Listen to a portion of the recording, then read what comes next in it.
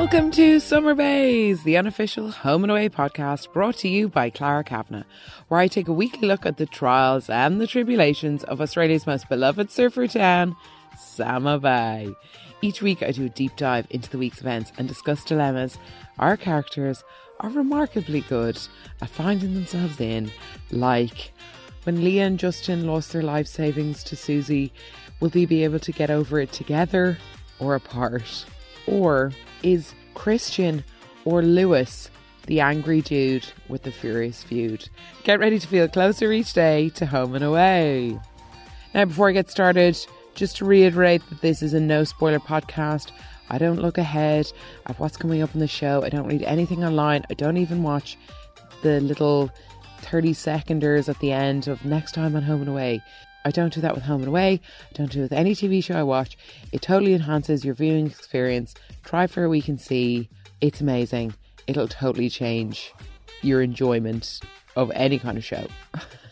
And Summer Bays is on Instagram at Summer Bays Podcast, where I have loads of like funny little reels. Well, I think they're funny, of like bits from the show. And we can have fan chats in the DMs.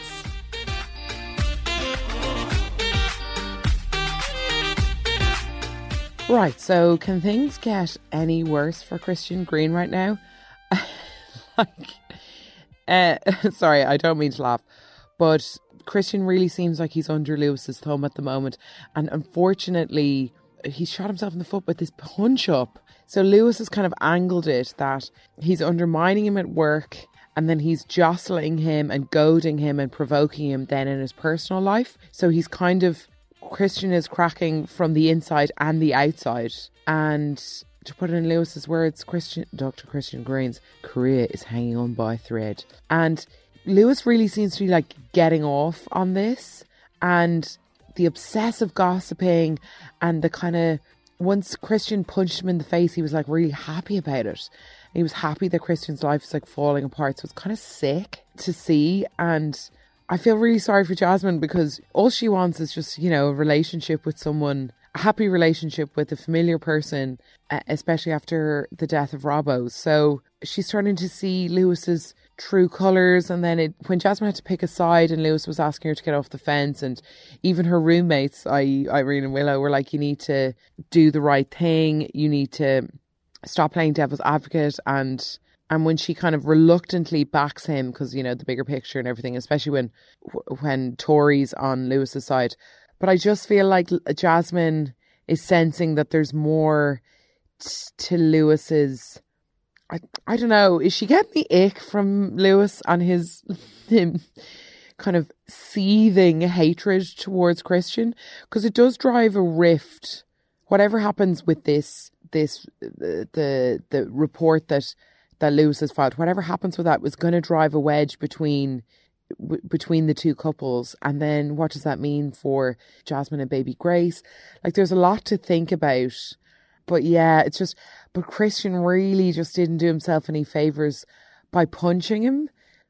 Because now it's like not balanced in Christian's favour anymore. You kind of have a reason to think that Christian was a bit of a bad guy in that situation. Like, he shouldn't have done that. While it's a tough call, Tori can't condone violence as the head of the emergency department. So no matter who it is. So it just seems that Lewis's point is being proven while it's unjust, or while, even though it doesn't seem like it's true. And the fact that these like patients are dying with these weird heart things, and his team is doubting him, it's just not looking great. And I do agree with Jasmine, and I can see, and I understand like that she was so reluctant to back aside, because it's just all adds fuel to the fire, and you're getting officials involved. So calling the episode this week An Angry Dude and His Furious Feud, I originally thought of it because, one, it rhymes really nicely, but also I was like, oh, it's about Lewis. But then it also could be about Christian. So maybe it actually should be called Angry Dudes and Their Furious Feuds.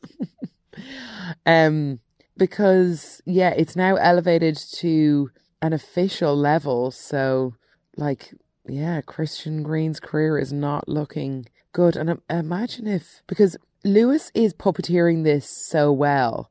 So imagine that he actually gets what he wants, because he's very much in the background. Because he's saying all the right things to get this massive reaction out of Christians. So, but he's still maintaining like a back seat. It's artfully done. I tip my hat to you, Lewis. I really do.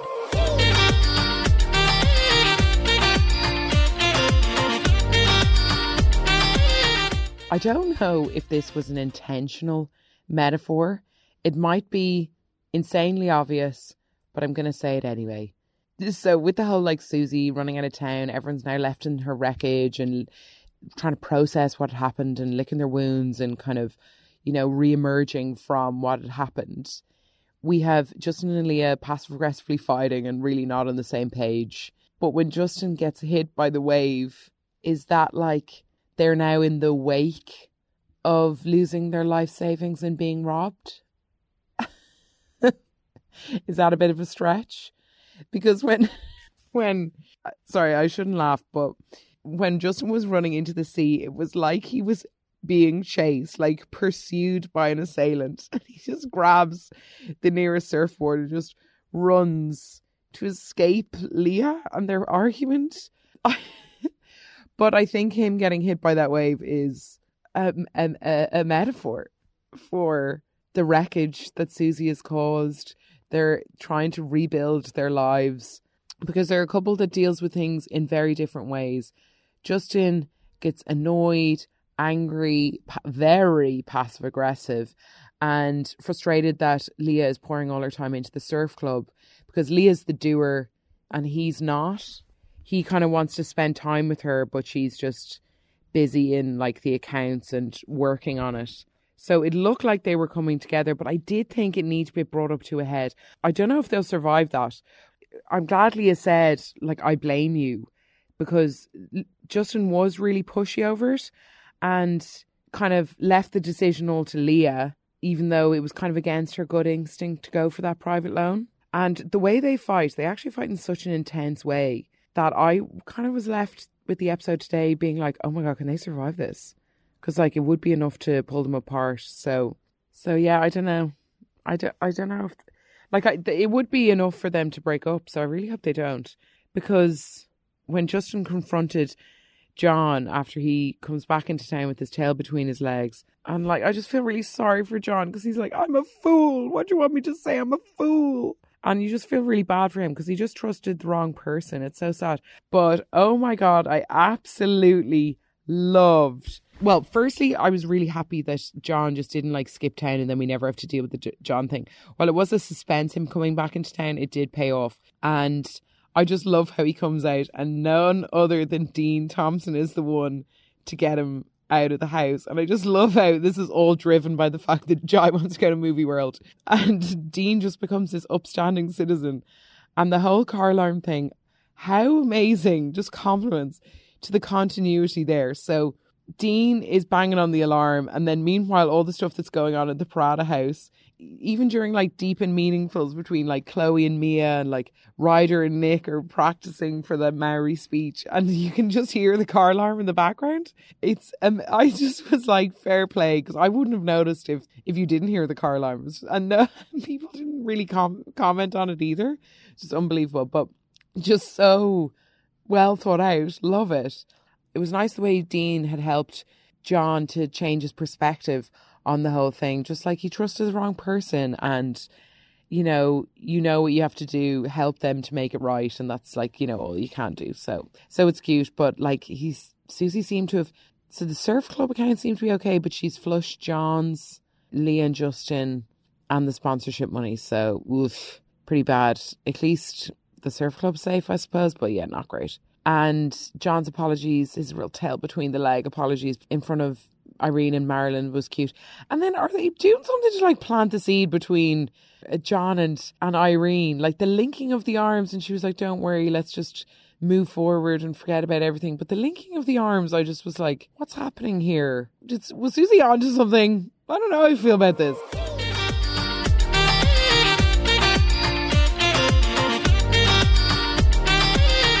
Right, okay, I'm just going to get an angry rant out of the way, and it is about Chloe and Ryder. So firstly, the prank from Nick about the Maori speech to Ari was hilarious. Really did enjoy that. And I was like, it was just a really good and like an innocent prank. It's not like Ari was like mad. Ari's like, you don't need to ask for my permission. It's just funny how they're like calling a truce because it's just such jovial banter. But I really feel sorry for Bella and Nick because they've been through the ringer with those two. They have had to witness and kind of referee all this fighting. And now they're super intense and super loved up. And it's just really tiring. And all they want to do is spend time on their own. And Chloe and Ryder are going off, but like making the Chloe and Ryder cocktail delight and constantly crashing all their dates. Like, let's double date. Let's do this. Ryder and Chloe are just so cheesy and crap and annoying. They're such a terrible couple. I really hate them. They're like, what film? I couldn't think of it. I was Googling it earlier. There's some film where this annoying couple, maybe it's been in like loads of TV shows. That's why I can't put my finger on it.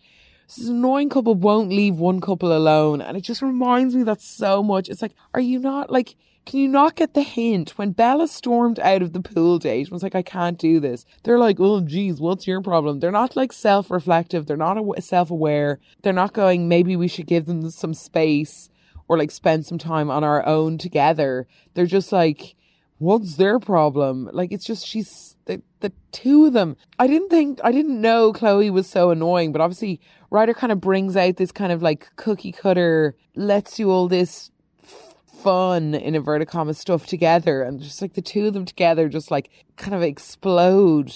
Yeah, they just can't be chill. They're just annoying. Ugh. And like, are they not embarrassed about being so annoying? Like, your friend stormed off. She was so frustrated that you guys crashed the date and couldn't read any signs. Like, where's your emotional intelligence? Where's your like, they seem like they want to be on their own. They're like, cannon bomb into the pool. And like, Ryder should know better. He knows Bella. Like, he should be like, okay, yeah, I know my friend, maybe, we should back off. It's like, no. Let's be really loud and overbearing and overstaying welcomes. Nick is just so great to Bella. So hopefully they'll just go away together, get some me time. But yeah, like, Bella's not used to big bustling families and people stepping all over your toes and not giving you any space. Ugh.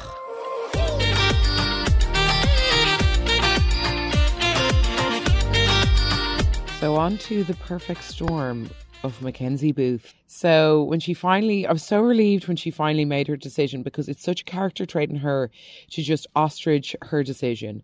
She just doesn't want to talk about it with anyone. She's like, la la la, I'll pretend it's not happening and maybe the decision will be made for me. Bye. Like, that's what she does all the time. She did it with Ari when Ari was like, do you love me? And she was like, la la la, I can't answer this. Bye, I don't want to talk about it. So she does do it a lot. But as Ziggy was quick to remind her, time is running out. You've got a baby inside you. You need to make a decision. And you need to get out of this like paralysis of indecision. You need to, start really thinking about this. So it was the whole Ziggy dancing thing. Surprisingly good singer, makes her realise that she's not ready to give up her freedom, and we finally have a decision. While she's worried about being judged, it feels great to have made a decision, so we're all good. Like, because how many times did all of the characters say, your body, your choice, your body, your choice? So I can understand Dean's confliction about the whole thing and the whole driving her to the clinic and stuff, and it's just like, you feel kind of, he does need to support her sister. And I know I rarely say it, but Ziggy's kind of giving out to him on the pier I think that was a good, it kind of put things into perspective, and he definitely needs to worry less about what happened to him and more about what's happening to his sister. So I never say this, but well done, Ziggy. So then when Ziggy goes on the like man rant to Tane, and then Tane gets the hump, and then they end up in like their first fight, I suppose, I don't know, it's kind of a weird way to have their first fight, but I love it's like, how can you make it up for me? Let's go clubbing.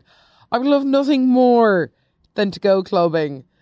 to make up for a fight. Like, unbelievable. And it's just like, I'd love to be in a club right now. I'm so jealous of them. Like, I take anything right now. I take a 45-minute queue for the bar where the bartender's not like looking you in the eye and like purposely ignoring you even though you've been there forever. I would love nothing more than to do that tonight. Absolutely gasping for it.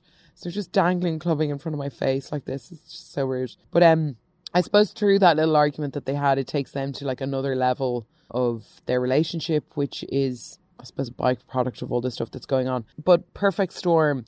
Mac rejects Dean's offer. She fobs off Ziggy to go off to the club. And then, of course, she collapses. So it's oddly, so the ectopic pregnancy is a funny one now because it leaves Mac in such a weird position where she was going to terminate, but now that it's been taken away from her, I think that would be a very hard thing to deal with and get your head around, because the choice was nearly no longer yours. And yeah, but it was a reason to get her in to the hospital. And of course, Mia is there with her beady little eyes, looking around all confused and startled all the time.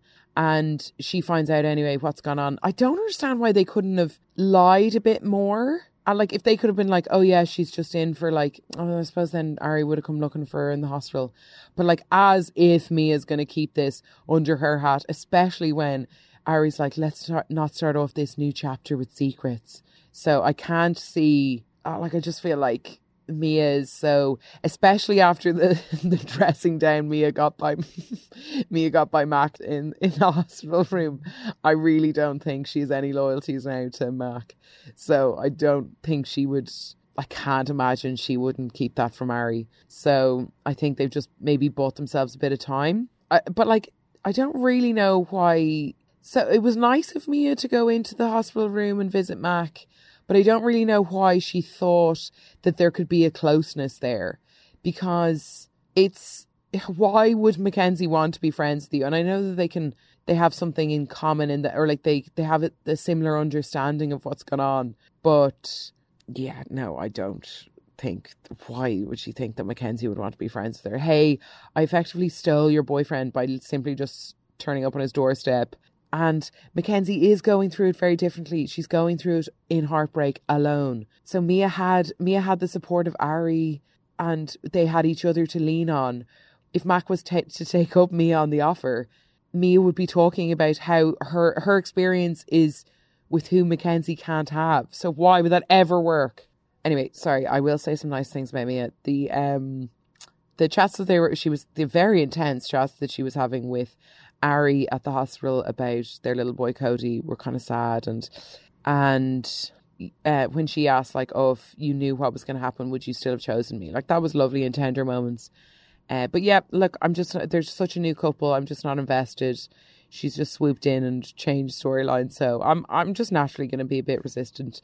So yeah, I think it's going to take me a while to warm up to Mia, but yeah, who knows how long she will keep stum.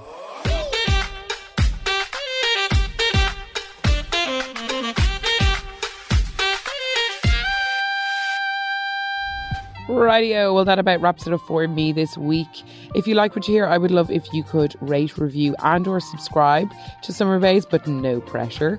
If you want to get in touch, get me on Instagram at Summer Bays Podcast. G'day, and I'll talk to you next week.